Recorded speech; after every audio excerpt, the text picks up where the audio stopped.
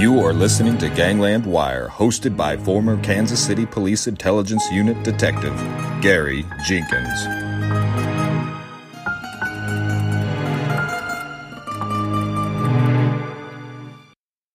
Well, hello, all you wiretappers out there. This is going to be the audio from a Zoom call I did with Mr. Undercover Ron Fino. Look him up. Google Mr. Undercover Ron Fino, and you'll find out a little bit more about him.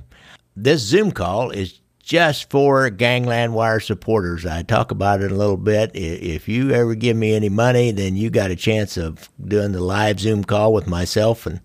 And sometimes I get a guest. Sometimes I'll just talk with people and answer questions, and we'll just talk about mob stuff, our favorite mob books, or whatever.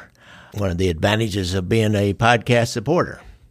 Now, Ron Fino started as a union business manager in Buffalo, New York area. His father was a member of the Buffalo crime family under Stefano Magaddino.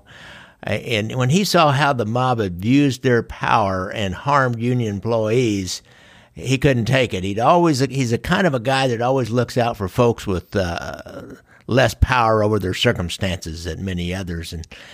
And he contacted the FBI and volunteered his services. He was an undercover agent as a contractor for years, and they sent him all over the world, and he went all around the United States as he made different connections because he continued to work for a labor union up in the upstate New York area.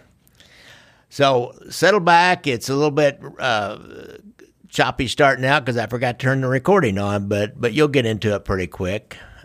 Thanks, folks.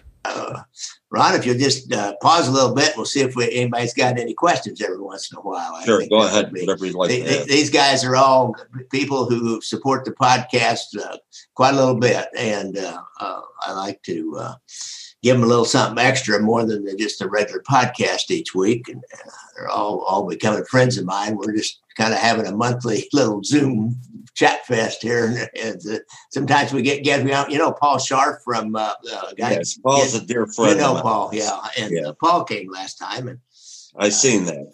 He's a wonderful man that went through a tragic period, and he's still going through it. Yeah, I know. It's father. Yeah. It was a bunch of us met out there that I've kind of stayed in somewhat contact with via social media partly, and then my podcast. I stayed in contact with quite a few guys. Of course, Denny Griffin. I think most of you guys know who Denny Griffin is, and he came on here when I first started. First time I did this, talk about Frank Culotta. So, I had a guy get hold of me, a policeman I used to work with, and he sent me a link to an interview of Frank Culotta. He said, "Did you know this guy? Do you know this guy?" He was pretty impressed with what Frank was having to say, because he was my sergeant in the intelligence unit, and he was thinking, "Dang, this guy's really laying it out there." Yeah. Well, I didn't know Frank when he was in Chicago. Yeah, I knew all the players in Chicago, but I didn't know Frank. I didn't know Spilotro either. I may have met him. Yeah. I wouldn't have recalled. I wouldn't have recalled it because I was running in those days with Vinny Solano and Accardo. Oh, really interesting. So, Ron, why don't you tell these guys a little bit about how you got started? Your dad was a Buffalo mob guy, and so you came by it naturally here, or well, my father was actually became the boss, or the so-called boss, of the Buffalo Magaddino Empire, and I grew up in it. I mean, I got to meet players from all over the world. It's just that I did not want to participate, nor did my father, believe it or not, want me to participate. And so I never joined. I did become the head of the Laborers Local 210 and became an officer for the Laborers International Union. So I did get to meet all the players in Chicago, New York City, et cetera, et cetera. But I didn't like the way the mob ran everything because they were stealing from the members.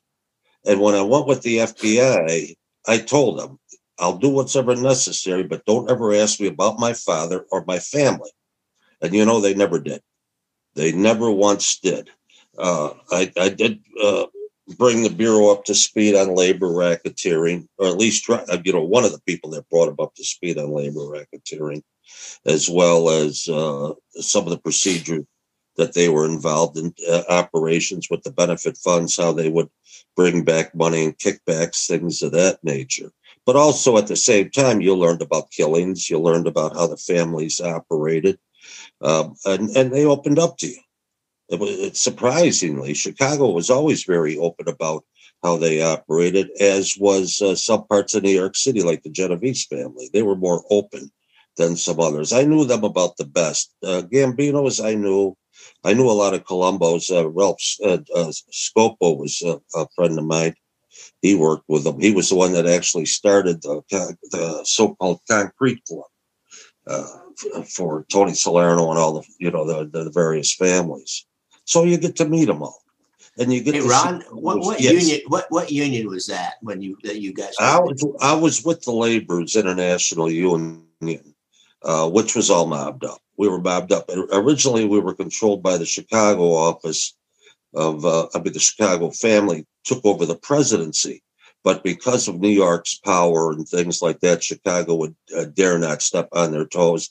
They were allowed to maintain things as well throughout there in New England, New York City, down to Florida. I knew Santo Traficante quite well. I never met Marcello, but I knew Santo quite well. He opened up a plaza, a strip plaza they had up over near Tampa with him and Arthur Coy. So you get to meet the various players. And you get to see the real story. It's not like a lot of the movies. And I never will degrade an author or besmirch an author, because I know how difficult it is. It's like newspaper reporters. It's a very difficult thing. There is no such thing as an expert on organized crime, and that is the truth. No, everybody. And I was supposedly the FBI's expert. Well, there's no such thing. As much as I know, it seems how little I really did know. Really? Hey, Ron, how did they first recruit you, or did you just walk in? Were you what they call a walk-in? Well, no, they were recruiting me for years. I didn't know that myself, I'll be honest with you. They just drop by and say, hey, how you doing? And leave a card. Yeah, well, it seems that they had spotted me at an early age. Well, first of all, before I was with the FBI, I was doing work with the CIA. I worked with the CIA over, we had an office at a satellite center in Western New York. And during the days of the SDS and things of that nature, well, someone broke into the office and took all the CIA documents. And they came to me to see if I could locate them, because I happened to know somebody that was under suspicion, which I attempted to do. But when I met with the guy, he was so paranoid and out of it and drugged up, he was totally incoherent. And the only thing he had correct is, someone's watching me. Someone's watching. Yeah, they were watching. Look at a nail you. But I was never able to, because he was so incoherent, he probably went crazy after that. He was so drugged up, but we were never able to put that end together. But that led me into the FBI. And I didn't know that the FBI was grooming me for a lot of years. They told me this later on. But I was playing tennis one time, and this Ron Hedinger happened to be on the other side of the court. And he says, Ron, he says, I'm Ron. And I says, we introduced each other to ourselves. And he says, yeah, I'm with the FBI, Ron. And I says, I'm with Local 210, Ron. But we became buddies. They nurtured it properly. They were smart about it and how they worked me. And then it was me that was critical. I was critical of the FBI for not doing enough to protect the working class. I seen the ripoffs, and I was, I totally berated them over that. He says, well, if someone like you could help, and that's where it first came out of my mouth. I says, I'll help, but the only thing is just leave my family out of this. And for the rest of the time, they never asked me once about my family, never once. And so I don't know if you want to call it a walk-in or being groomed or whatever you want to. I don't even know that, but they listed me as a contractor. I was an operative or a contractor at the various reports. When we would do 302s, then they would, or sometimes they would use me as what was called source 1, source 2, source 3, things of that nature. And I did that for 35 years. Wow. 35 years. I did some other CIA work. As you know, I went overseas to Europe, and I worked Eastern Europe, especially arms smuggling, Al-Qaeda. Most of it was arms smuggling and Russian mafia, but it was Al-Qaeda ties as a result of all that. When you would go to another city, for example, you had some Union deals you had to deal with. And did somebody make a connection for you? Like if you went to somebody introduced you to Tropicante, if you had to go down there and do something in Florida or Cleveland, you went to Cleveland, I believe, once. And Yeah, no, I was Cleveland quite a lot. No, I knew Jack Leccavelli, the boss at Cleveland, quite well. When I was introduced to him was by the Sammy Pieri, who was he knew them all. He was a Magadino family, but very close to the Genoveses. It was very close to, as a lot of those families, Pittsburgh, Buffalo, Cleveland, were all close to the Genovese family. Yeah. A lot of people get that story wrong, but they were all very tied in. And when I went down there, Leccavelli would send me wine every year. It was good wine. I mean, he used to make his homemade wine. I went out to dinner with him and Macy Rockman. Macy, when you see about the Presser story, I mean, Presser was a buffoon. I mean, I could not believe he was a union official. This guy didn't know what was up or down when it came to union work. So Leccavelli wanted me to work with the Teamsters. He wanted me to go over there and help them with the Teamsters. And Macy Rockman, who was Presser's uncle, came over. And he did have the string ties, if you ever see I guess there was a film out there. He always talk about the cowboy string ties. Well, he did. Oh, yeah. But Buffalo would never allow that. They wanted me to stay with the laborers, and nor would New York City allow that. I was groomed for the Laborers International, and that's where they wanted me to stay. Little did they know what I was doing for a living. Now, you were always, somebody would ask you who you're with. You'd always say you were with Buffalo. Is that? Well, what we do is I'd be introduced as a relative of a friend. Or sometimes, I'm my own made man. They would say, well, I'm not. I have to tell them. A lot of times they would say, I'm my own man, So that's where the maid man came in eventually, because they'd say, I'm my own man. And when you would meet with them, I mean, a lot of them opened up, especially in times of panic. That's when you'd get things. That's like with New York City. I mean, you get to know them all. I mean, I never met the Chin Gigante, or if I met Salerno, I don't know if I did or I didn't. I never met John Gotti. I didn't know much about John Gotti, but I did know, Joe Piney, Armone, people behind, the organization there. They were friends of mine. Joe N. Gallo, that were Gambinos. I knew quite a few of them. Louis Giardina. In fact, Tom Farinella, the attorney for Gravano, came to me for help. He wanted me to help Gravano when he was still in jail, but I couldn't do that, But I said, it's too late. What could he offer? The problem with that is a lot of people don't know he took the rap for his kids. Gravano. No, you mean the ecstasy thing, the most recent thing? Yeah, he took the rap for his kids. I wondered about that. Yeah, he did. But I mean, he killed all these people. How could I forgive? Really? How do you forgive? How do you forgive? They killed all these people. People say, well, that's when they turn informant. I'll respect them for that if they really try to clean their act up. But as far as their past, how can I forgive them? You can't. I mean, that's what I fought all my life. Yeah, Gravano he's starting into this mob entertainment business. I don't know if you've noticed or not. He's got him a YouTube channel called The Bull or something like that.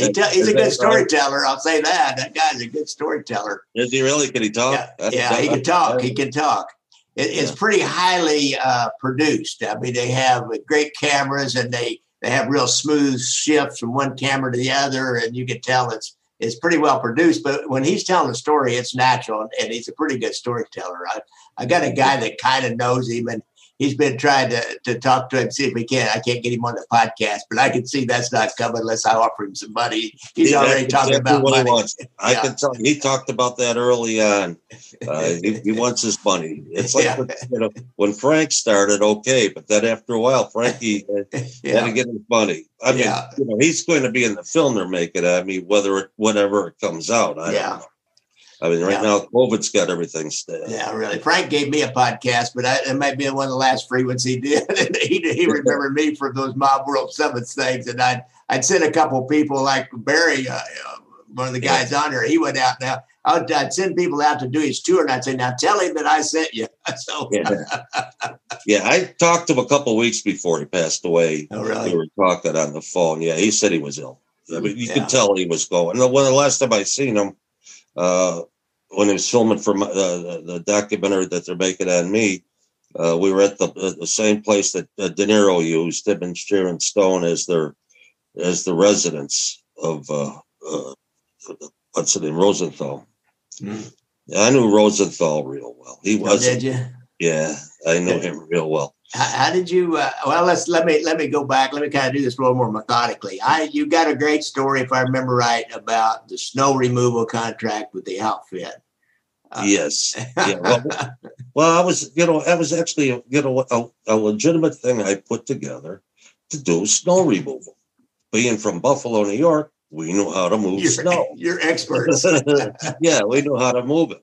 And without, you don't, one of the problems I had all the time is people cheating, because you got to be pretty honest when you do it. And it's because you're making enough money.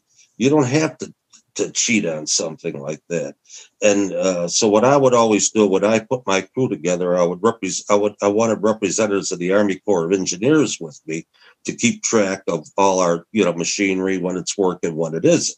So I don't have to look over my shoulder, because even with us, I caught some of my subcontractors cheating. So it made it a lot easier. But when I went to Chicago, it was actually Pete Chavarelli, the guy that was behind the group Chicago. Mm-hmm. Oh, yeah, I've heard of him. Chicago, yeah. Pete Chavarelli was the manager, and he was part of the Streets Commission, Commissioner's office.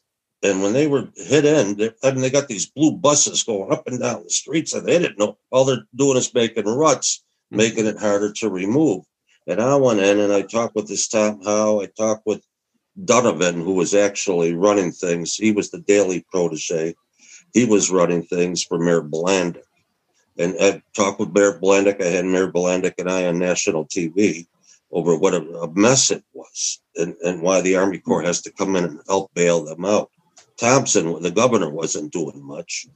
So what we did is I ended up bringing in equipment from all over the East Coast, and we set up Snow Command. I was using City Hall as well as to set up my Snow Command.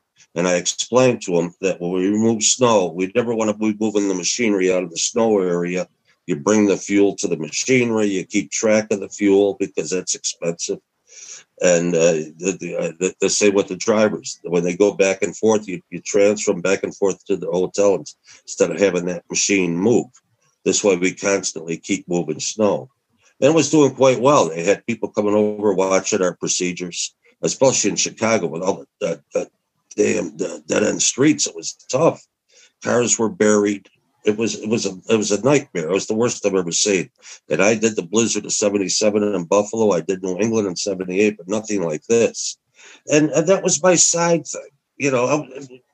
We enjoyed removing snow. Plus, you rescued a lot of people. You'd be surprised at the people you pull out stranded in their vehicles that are going through hypothermia, and they don't know it. Bad.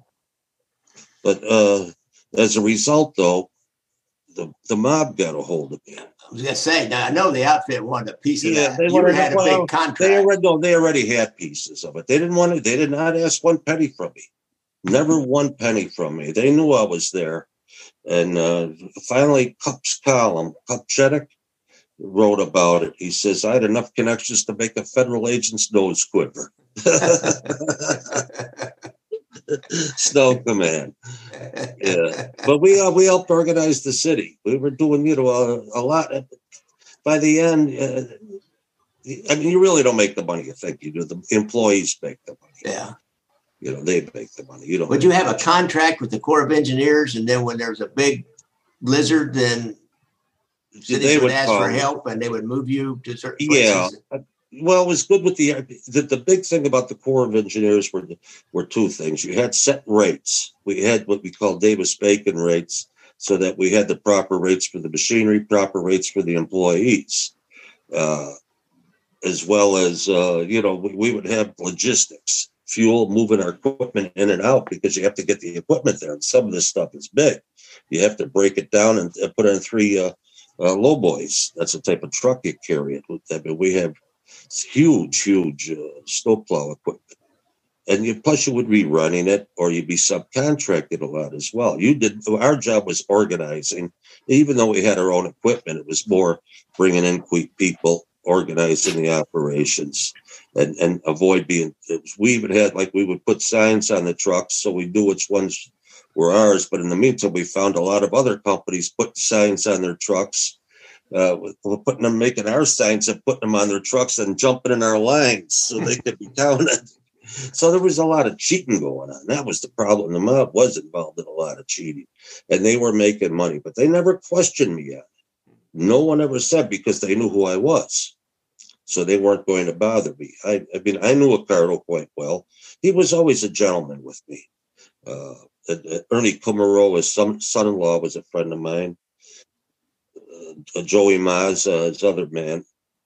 So I know all the people around him. Vinny Solano, of course. Johnny Serpico. I could go on and on. You get to know them all.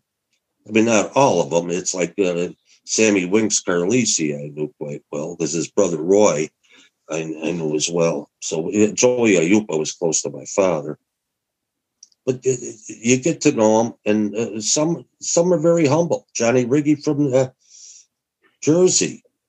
Very humble, it was difficult for me to testify against him because I liked the guy. I mean, we were always close. He was always a gentleman with me. So it becomes difficult. But then you have to, that's because of what your knowledge is. You don't see the knowledge that other people have of it. These people kill people. And I mean, they're in that business, and they have to approve the killing. They're in the family. They're in the business. The industry. So you mentioned on Facebook today that you testified at the trial for the murders of Herbie Blitzstein. That was out in Las Vegas. And, yes, I did. How did you get involved in that? And you said you knew Rosenthal. I know a lot of the players. Tell us about how'd you get connected up in Vegas like that? Well, I knew we always knew Vegas. We were always had connections in Vegas. We had connections to the Tropicana, Caesar's Palace when they had points. They used to have what they call the point system, and that's how the mob would get involved. The Stardust, we knew people that would get hired over at the Stardust. Besides, Lefty or those people, we knew a lot of other people that would get hired by the various casinos. The mob would get them in, even MGM, all of them. I mean, the mob had that kind of strength back then in the industry, the Las Vegas industry. So you got to know them all. And one time when we were out there, we had to make sure that they picked me up, the Bureau. Otherwise, it would have looked bad. They were picking everybody else up. When outsiders are coming in, they were pulling them over. Oh. And it was a show. So as for show, I had to have them stop me as well, just to put the show on, to keep the show going. But you got to know them all. I mean, it wasn't just the casinos. It was a meeting place where they would get together and they could talk. They'd go in the swimming pools or places like that where they felt they could get away with things. But in the Blitzstein case, I knew some of the people involved in the killing and that were behind it in the robbery of Fat Herbie. There was Bobby Pinaro, Samuel Legatuda, a few others that I knew that. Look at this cat. Get out of here, you bum. You. I get the cat. This cat's always with me at night. So, but I mean, I knew quite a few players. I don't know if I ever knew Blitzstein, but I probably did meet him. I met so many players. And I knew so many different people from Chicago. I just don't remember the names. I probably did meet Spilaccio. But because I was meeting so many people, and I'm with what you might as well refer to as the higher ups, they would, they'd be, hi, Mr. Fino, or something like that. They would take that kind of attitude. What kind of union scams were they pulling where they were stealing from the unions? There's two ways. Rarely do they take it out of the union dues or something. It's usually the benefit funds. Some of the easy ways to do it is for example, I'll give you a couple examples. You take the pension funds. These pension funds have millions and millions of dollars. And they know a company the company wants to, everybody wants to make some money. So they get this small company, and you go around the country and you get about 20 or 30 unions to invest in that company. Well, the stock goes from, 30 cents to $6, a share. And what they did in the meantime, while they were pumping it up, they had their relatives buy low, or a friend. It could have been different people buy low and buy plenty of shares. And then, of course, after the unions invested, they would pull their money out to be the friend or the family member. That was a scam. That was a very successful scam for them. Others, they had insider trading. They would know when to buy because of the amounts of money you had. You had to invest. You had the control of all these millions and millions of dollars. There's a lot of, even you sway people from insurance companies looking to bribe you. I've had people try to bribe me in the past. A lot of them.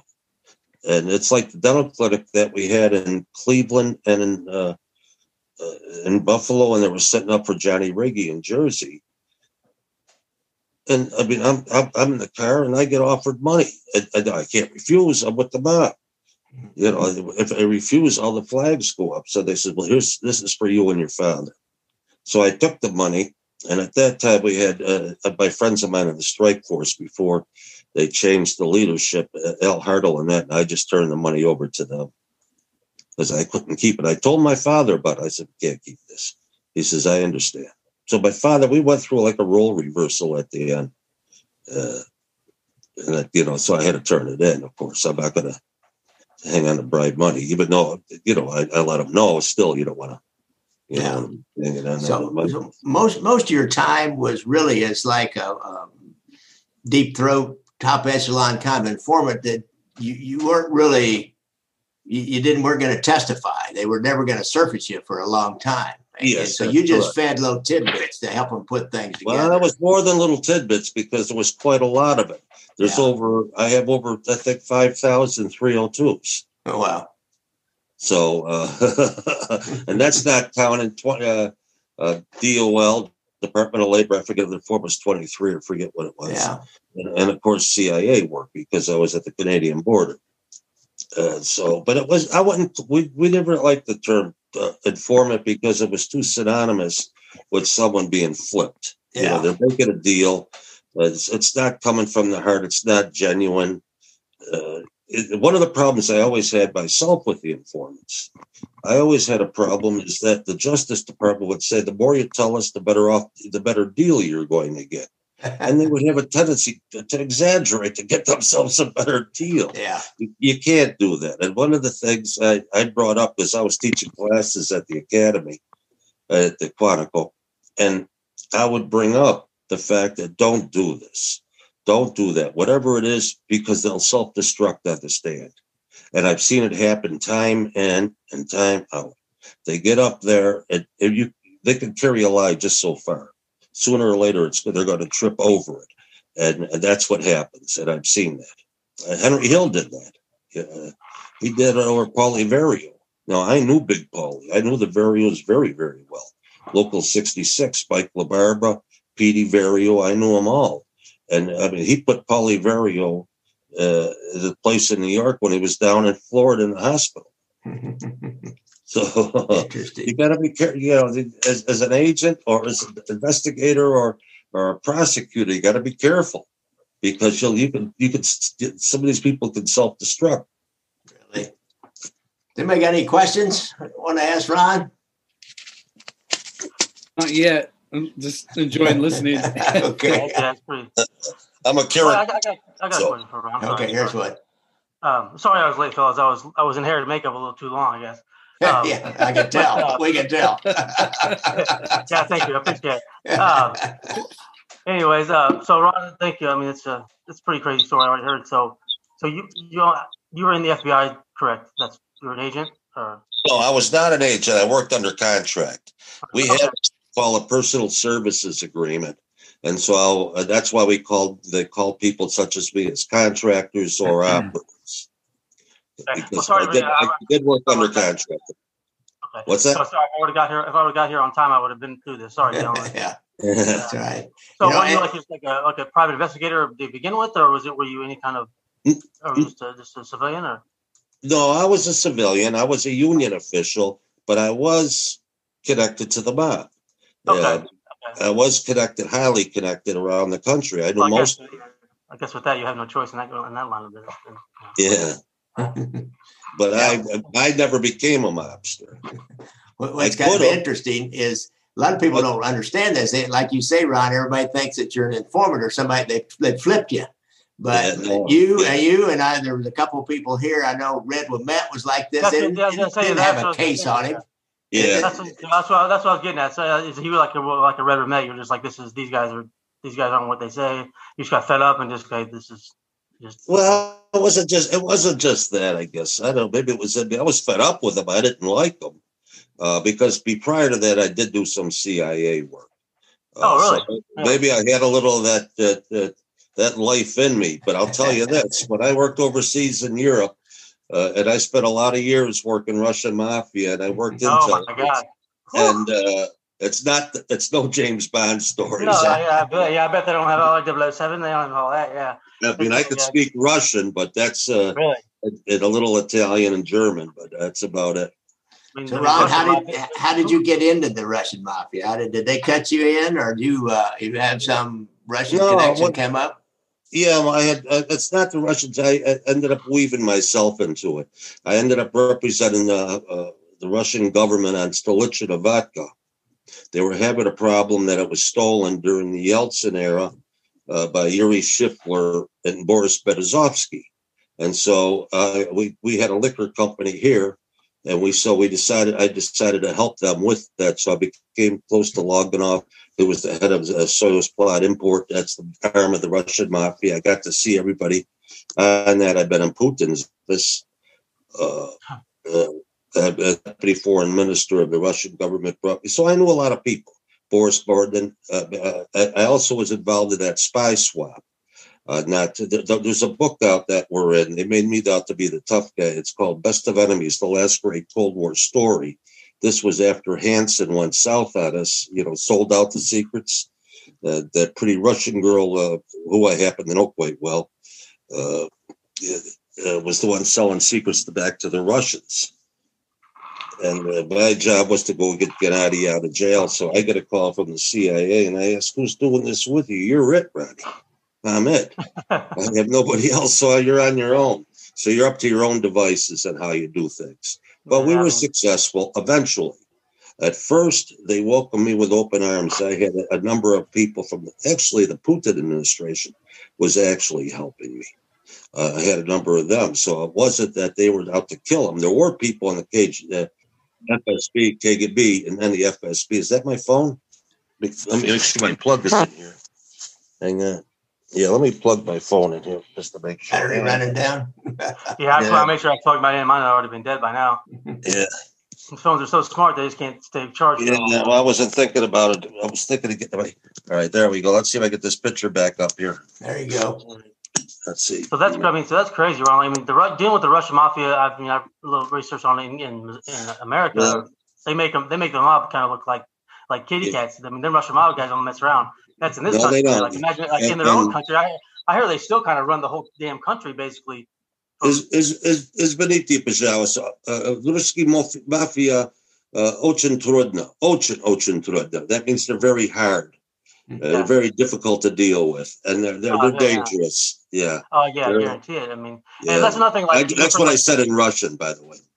So Russians, I mean, saying "I love you" in Russian has got to sound like you almost, just I'm going to kill you. I mean, there's just a serious language, but it's like the Russians. They don't play around, and they don't. No, they don't. They'll sort of kill you. The thing is, when you operate in that industry, you don't operate in the shadows. Where this comes from, I don't know. You operate as close to the truth as possible. Yeah, so inside, let me tell you, they're better trained than we are. The Russian, the FSB and GRU, like Zakonia and all SBA, yeah, they're better trained than we are. They're that good at it. So don't be stupid and think you can match wits. Oh, when they do that, or they wear disguises. This guy that was wearing a disguise. This guy, where are they coming up with these people? He gets caught in a disguise. That's not how you operate. You don't operate that way. You don't keep notes. I don't want to give away trade secrets, though. Yeah, but I mean, it's just I guess it's got to be like a De Niro, you have to be like a method actor. You have to live. You have to be that person because then people that are career criminals, they can smell it on you. I'm sure if you're full of shit, no they question can about it.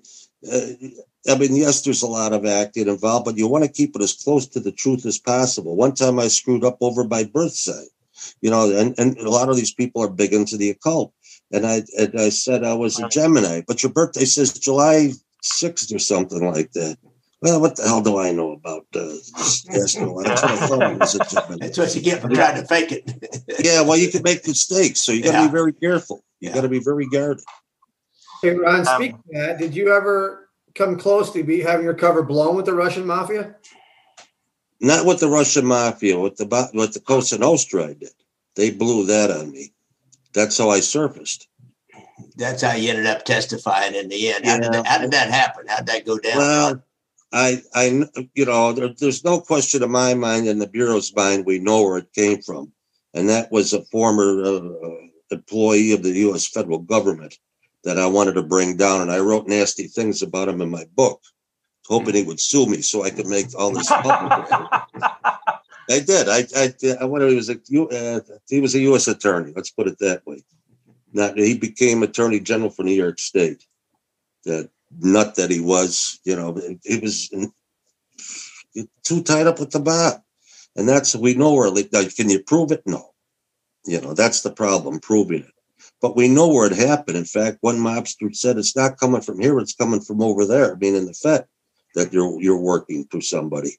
And then I found out criminal enterprise as anybody. Yeah, then we found out there was going to be a hit on me, and I found out from a mobster that they were going to clip me. Man, how about I'm the type of guy. I'm the type of guy.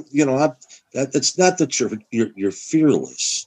It's just that maybe you've been through so much fear, hard times in life. You learn how to endure those situations without panicking.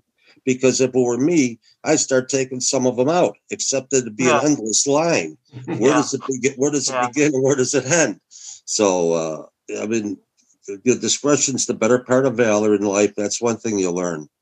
Be smart about it. I bet. Okay. The CIA. The CIA is not a domestic agency. They can't operate on the soil without a domestic agency, right? Well, no. In some cases, they have been able to, especially if it's their own personal property. If their personal property is missing, or some external cases led to the United States, then yes, they can. But it's the FBI's domain. And the problem we always had is neither organization ended up getting along with each other. Oh yeah, yeah, they didn't like each other. Yeah, the brothers and sisters. So Ron, the first case that you had to testify against, what was that? What was that concerning? What was my first case? Where you had to actually go in and testify. I actually testified in was in Binghamton against Gov Guarneri. Yeah, this Gov was featured in the recent movie that about Russell Buffalino, because I knew Russell quite well. Buffalino was a lot of people don't know Russell Buffalino came out of the Magadino family. Yeah, he was a Magadino, and the linen company they're talking about in the De Niro movie is Camilla Linen, which was owned by Magadino. But they got a lot wrong in that story. That movie should have been 10 hours long. Well, the first thing I can tell you right now, they're not going to use some Irishman to take somebody out. I don't care how close he is. It doesn't work that way. It just doesn't work that way on a hit. They're going to use somebody that's tried and true that they know will die for them. That's taken the oath. And that's how it works. And I got to lean toward now. I don't know who killed Jimmy Hoffa. I met him once. I don't know who killed him, but I can tell you this: it wasn't a guy that paints walls. And De Niro, as you know, we disagree politically, but he's a friend of mine. Yeah, no, he's a great. I'm 100% with you, Ron. He's a great actor, but I don't want to hear about who you want to punch. You're an actor. Act. I don't want to hear your fucking political views. You know what I mean? Yeah, no, him and I argued over Hillary because I couldn't stand Hillary. But I'll be honest with you, I really don't like politics at all because I've seen too much corruption. It's a broad spectrum, and it's not. And I think I think that's why Trump got elected in the first place, because people were tired of politicians. Yeah, I mean, you get tired of it because there's so much abuse, and we're the ones that suffer. So that's the problem. I mean, left side or right side, it doesn't matter. We're all that's not on that side are fucked in the middle. Yeah. So, hey, Ron. Now, as you started testifying, now how did they deal with you? You had to go around the country to some different trials that were. Oh yes. As they started making cases. You were never in witness protection, right? No. So how did they deal with you? They give you a per diem, and you just kind of dealt with. Yeah, I mean, somebody walked into myself. I walked into a Chicago case once, and the mobsters were all out there greeting me. Yeah. Yeah, they're out there greeting me. But the other ones, there were certain ones that, especially in Western New York, because there was a price on my head, and it's not the mob that you fear; it's the wannabes. Someone looking to ingratiate himself with the mob is going to come out there and try to clip you. That's what you had to be careful about. And so, I mean, I have the best security still in the world. You'd be surprised. That's why I'm down in Williamsburg. I got the CIA here. So we have, we're well. I'm not supposed to talk about my security though. So, but it's good. But it's not that I worry about it that much anymore. I mean, I meet mobsters all the time, and we come up and shake hands and that. And sometimes you stare at each other and leave it at that. But no, the more the Russian mafia, Al Qaeda, that I've made adversaries. Yeah, that seems like something else that the more thing to worry about. Yeah. So that just seems like dealing with the Cosa Nostra, where you just bored and you said, "Hey, this isn't as dangerous as I've done before." So that's no. It's not that. I think a lot of it, believe it or not, is because you believe in it. You're doing a little bit for king and country. You do. I'm not a money person. If I were a money person, I wouldn't have still owe $195,000 on the mortgage in this. How did you end up overseas with the Al Qaeda? Well, I got asked by the Bureau to take my skills overseas. One time I was teaching down at the FBI Academy, and Jim Moody told me, Jimmy Moody was the supervisor, "Ronnie, we're going to get you off your ass. You're getting out of here. You're going back to work." So Stan Nye, who was a friend of mine, was transferred over to Eastern Europe, and they wanted me to start working over there. So that's how I ended up going over there. And I mean, it's nice. It's not a luxury life. You're living on pennies. Yeah. It's not like in the movie where you're wearing a tuxedo. No James Bond stuff, like you said. So you get over like that. Do they have some informants already developed that they wire you develop into? your own. You develop your own. You have to work your way into a different group, different people, and that's how you do it. It's just maneuvering. It's no different than what you would do here, except at first they're very cautious. Yeah, they're going to be cautious, but then you tell them, "Listen, I've been in the industry too. They know." Like I said, don't think they don't know about you. They do. No. So you got to be as close to the truth as possible. Don't start creating a jacket that can't be verified, because they're going to they access our computers all the time. And the truth of the matter is, it's the Chinese today that are the bad players, not the Russians. The Chinese are the bad ones. I don't know how they went under radar for so long.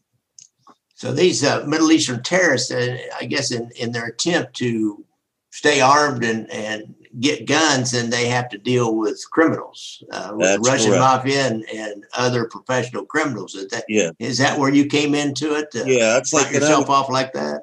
Yeah, Gennady Troshev was a friend of mine. He was the commanding general of the Russian army in Chechnya.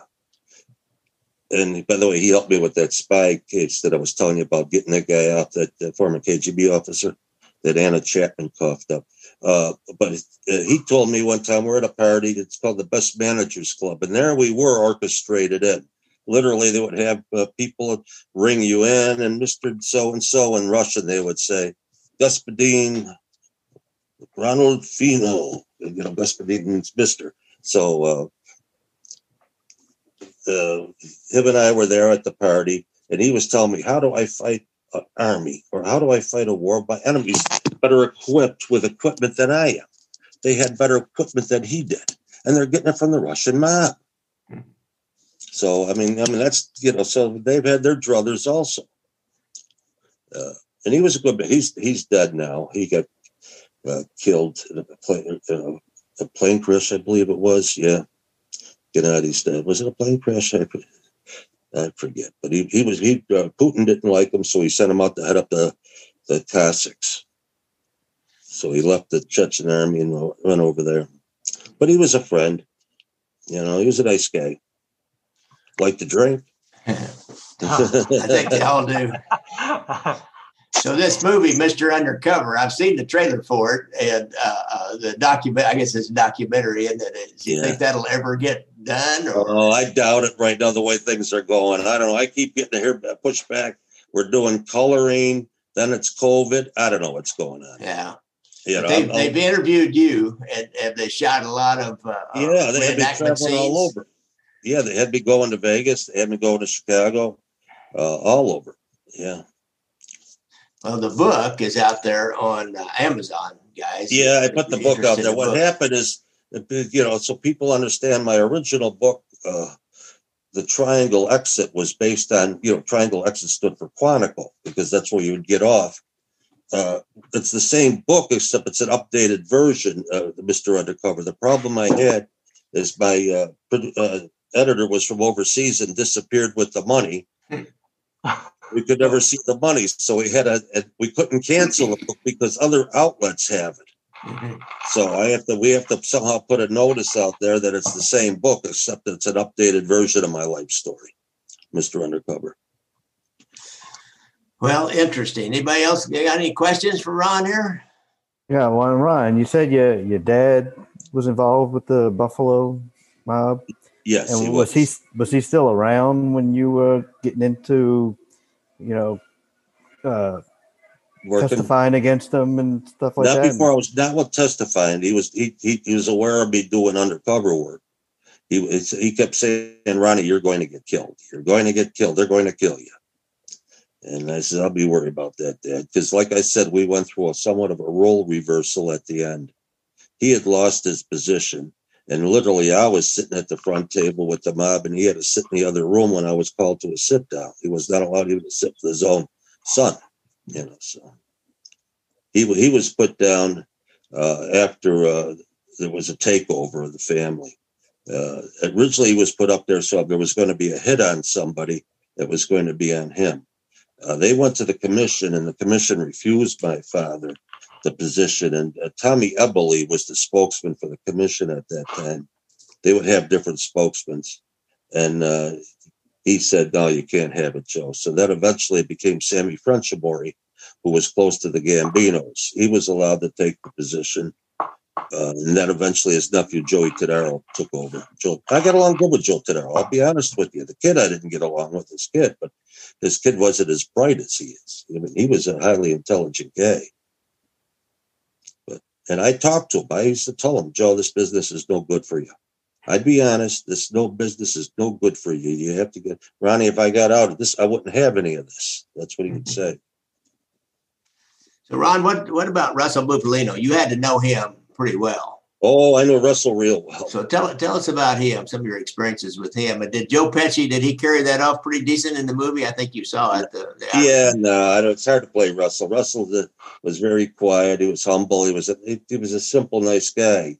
I shouldn't say he's so simple because he was involved in killings, but he took his orders.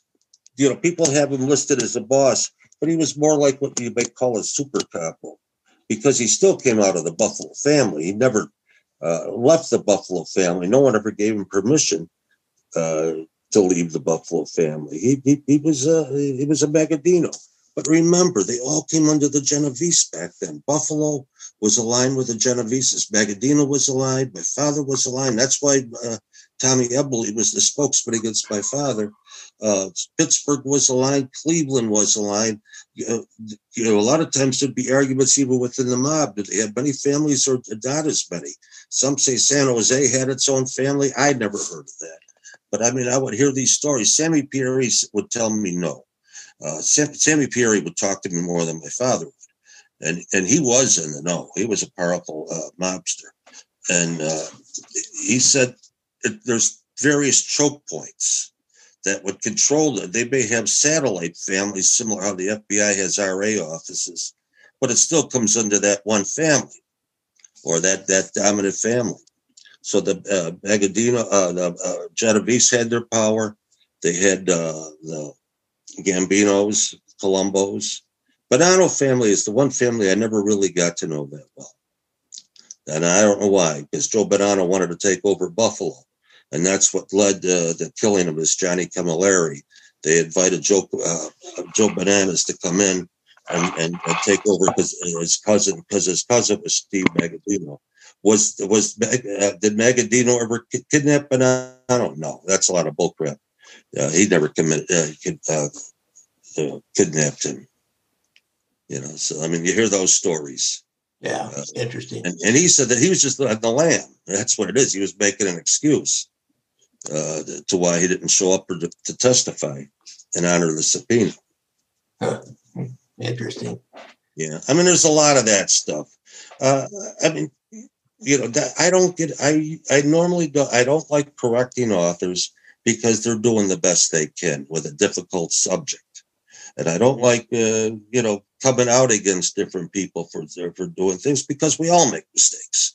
I make mistakes. I can only talk to the best of my knowledge. We all make mistakes. Who am I to be critical of somebody else? I don't do that. I mean, you see things. You grew up with them. You get to know their innards. You get to know their family, their habits, what they want to do. Russell would like to drive, like in the movie. He did drive. I didn't know any big about this Shearhan. I knew the Teamsters quite well because Joe Tiers was. If anything happened with the Teamsters, it would have had to be Joe Tiratola. He was out in New York City. He ran the Teamsters for the East Coast. So it wouldn't be this Frank Shearhan. Sure, he'd be a bit close to Jimmy Hoffa, and he may have been a buddy of his and did things, but I mean, not when it comes to the mob. I can tell you right now, he may have met some mobsters, and he probably did meet Russell because Russell was heavily involved down in Philly at that time, as well as through Pittston, Pennsylvania, with a lot of us because a lot of the Buffalo family was down there back and forth. But no, he was not that type of person. I cannot picture Russell outside of defending Magadino and defending the Pittsburgh family that we had, which was another group, or even Cleveland. We're all close to Cleveland. We're all tied together. The Great Lakes, excluding in Chicago and Detroit. Well, Detroit was pretty close to us, too. They were also tied in with the Genovese family. So, Jack Tocco and all those guys. Yeah. I mean, if you look at Zerilli and them, Zerillis were cousins of Magadino. Small world. Yeah. It's a small world. So is it one big family or is there a lot of small ones? I mean, I don't know the answer myself because I've heard different stories from mobsters in the know, and they don't know. And I'm not just talking street mobsters. Yeah. These are bosses, things of that nature. Street mobsters, they're always going to get the story wrong. The wise guys, the regular wise guys. Even the bosses and the consigliaries who are supposed to know the system get it wrong. It's like with the Genovese family. Who really headed up the Genovese family? Was it the Chin? It probably was Chin for a while, but who ran things? Tony Salerno? No, it could have been others. Because I testified in the Mason Tenders case in New York with the various people, Gallo and all those guys. So. Jimmy Massara, he was running things as a capo. But did you testify that, like as kind of an expert on this is how it works? If this person did this, then he did it because somebody else told them, because you wouldn't have direct knowledge of a lot of those different things. So you weren't part of it. But well, I testified as an expert witness, even though, like I said, I don't believe in such things as experts, and I don't consider myself one. But I qualified. I went through voir dire, and I qualified as an expert on organized crime, as well as labor racketeering. I did that in the Liberatore case in Cleveland, Tony Liberatore. And that was a Jack Liccavelli case. And I also did it with the Russell Buffalino case. Not that it was Russell, his team. Gub Guarneri. It was on trial down in Binghamton. Yeah, because to make these RICO cases, you have to make it into an organization. So to make it an organization, you have to have somebody who can say, yeah, this guy does this, and this guy can tell this guy to do something, and here's how I know. And I know in Kansas City they had a guy named Ken Ito came down and testified about the Chicago outfit and who was who. Yeah, I knew him, Ken Ito. Yep. I think the RICO case is pretty difficult. Enterprise. Now, we've been successful with them, but a lot of times they don't want to use them because the juries are reluctant to convict on enterprise. Yeah. The juries are reluctant. So what they would do is bifurcate a case. They'd split it up into different individual cases, or they'd try them all at once. Sometimes they'd be successful with a mass, such as they did in the commission case. Other times it's more difficult because you're focusing on certain people. Other people may just slip through the cracks. Yeah, you can't get everybody. No. Many times. No, you're the bad guy. When you take the stand, I mean, I've been beat up more times on the stand. One time into the stand for 7 days under cross-examination. And even the judge, who I happen to know, went after him. Ronnie, so help me, call me Ronnie. He says, Ronnie, so help me God, I'm going to hold you in contempt of court if you keep answering the guy that way. I says, Your Honor, it's misleading. He has a right to mislead.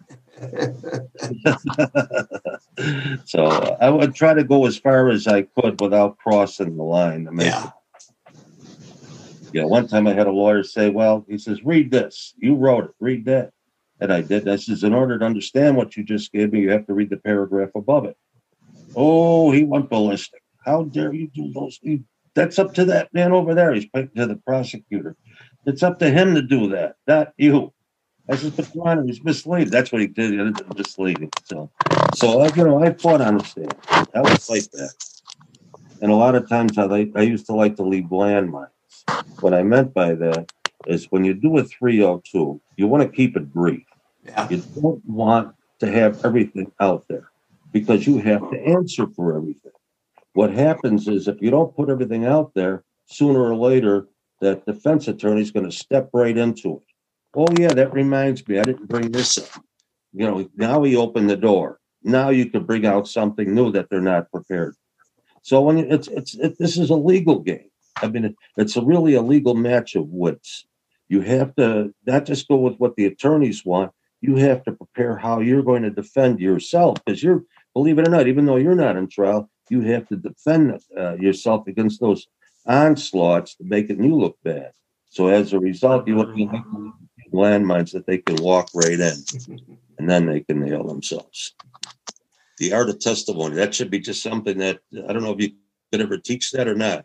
Oh, they teach it in the continuing legal education classes. I've had a couple of those on the art of cross-examination. I don't know if they teach it to professional government witnesses or not, but I think you guys learn it.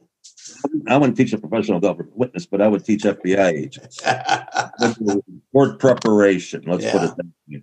I would work on court preparation for the stand, what to do, how to prepare, how was the weather outside that day. Because they're going to trip you up on simple things. You don't remember that day. You're out of the car. You're doing this. You don't remember the weather. Any little thing to trip you up. I mean, some of these attorneys are pretty damn good at doing that. So you have to be prepared for those things.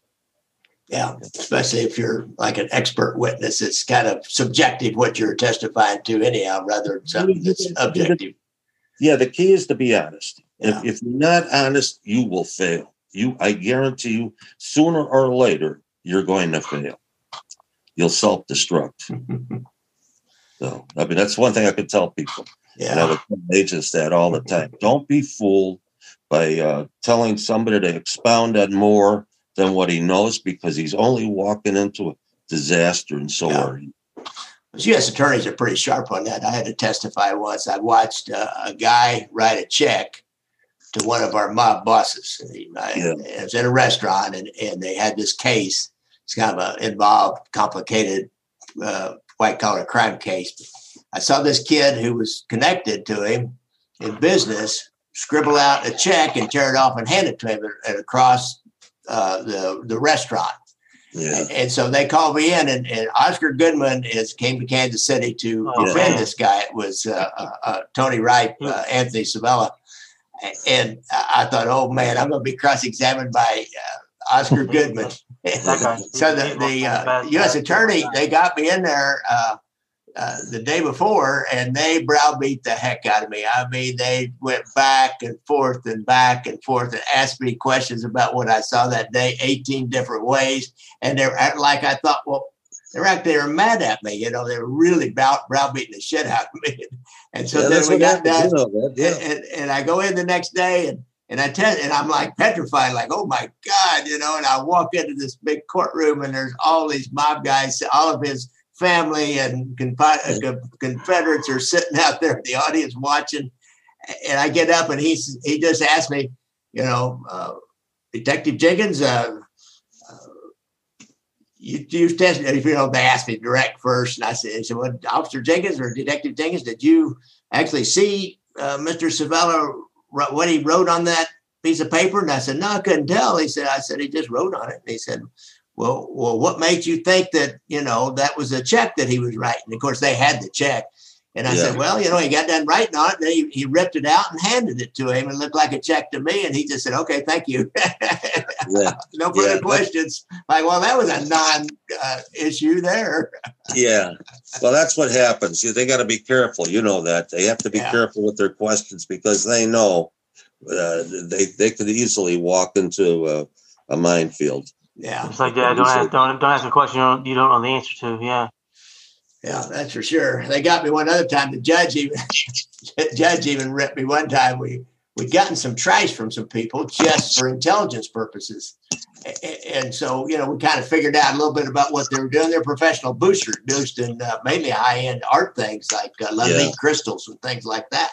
So we just got some of the other cities. They had matchbooks and some stationery and stuff from other cities they'd been in. Then we'd call up to those cities and said, hey, have you had any boosters? Like we called down to Tulsa, and we find out that there'd been a male and female booster team had ripped off a fur at a fur shop, and the woman had gotten the fur and was starting out the door, and the man, when the clerk saw him, they started to go towards the woman. The man blocked her off, called the block and tackle method, blocked off the clerk, and then they got on out with the fur. So you know, we made a kind of a whole big case. They got some of the people they were selling this stuff to testify against them, but they went back to this trash that we'd gotten. Well, I didn't keep that trash. You know, I looked at it and made some notes and threw it away. And they said, well, where's the trash, detective? I said, we threw it away. I told the U.S. attorney the day before, he was asking me about it. I said, we threw it away. We didn't keep that. We were gathering intelligence. We didn't know where we were going at the time. We were just kind of poking around. And the dumpster diving. Yeah. And they just kept leaning on me about where that trash was and what did I do with it. And finally, the judge interrupted them, and the U.S. attorney was objecting. The judge interrupted the defense, and he said, obviously, if this was a competent officer, he would have cataloged that trash and put it in the property room. And obviously, he didn't. Now, can we move along? Oh, man. Oh, man. I know one time I had a case where, you know, we were dumpster diving. This was not a mob case. This was we call an alter ego, where an employer was operating in double-breasted under two different names, union, non-union. And we went dumpster diving, and we got all the printout sheets for everything. And all we had to do was show common carrier. Now that we kept. I hired two law students to assist me on this. But we put together a case. And then the mob pulled me off of it. The mob was always pulling me off because they were getting kickbacks. Always. Anything I worked on, you know, like they would tell me, Ronnie, this isn't, when I would tell them it's the members union, it's not their union, it's our union. You know, I'd get that a lot. I would get that a lot. Well, any other questions? Here it is. You can't be tough, and you want to be tough. Yeah. But you can't. There's too many of them. Yeah, hey, Ron, Gary was telling some stories about the Kansas City involvement. Did you have any cross paths with any Kansas City outfit guys? Yeah, Kansas City and Missouri. Most of them were associates. I don't recall if I ever met Sevilla. A lot of times the way we handled Kansas City back then was through Chicago. Everything was tied through Chicago. And then we had St. Louis that we would deal with. We would go through that. as well to go to some of those areas. But Kansas City, no, I never dealt directly with them as well as that. I had some labor unions down there I dealt with, and that handled all that. Rich Jack Wilkinson was a mob associate. He was a front man, and he would handle that area for the laborers. But I dealt with the Teamsters, and I dealt with the Rose Steel down there where it was all corrupt in Kansas, if you recall that. Roseland Steel, that was a area that was handled by the mob, where they dumped all the PCBs, phenols, and dioxin. At Rose Chemical, it was called. And Bob Dole ended up getting involved with that. Somebody, an associate without Jack Kemp's knowledge, his associate went to Bob Dole to help him help this mob contractor out, and he unwittingly did so. And that was at Rose Chemical, by the way. That was quite a damaged area. Yeah, They dumped all the toxic waste. Yep. Hey, I have a question they were about left canal people. These were left canal experts, and they made a fortune. They were paying off more politicians than in half the country here. D'Amato and I had it out. That's where that's where a lot of these people came from. Al D'Amato. Al D'Amato was mobbed up in New York State, and a lot of these people were under his protection. So that controlled New York. He was that tied in. A lot of others were too. It's like with Cuomo, with the father. Not that he was a mobster, but members of his family were. I knew Mario. I'm not talking about the kids now. I knew the father and Matilda, his wife. There's pictures of us around together out there somewhere. There's also pictures with me and Mayor Koch from New York. And there's also pictures of me with Mayor Belandic. So I was like a front guy, because I was supposed to be the clean face.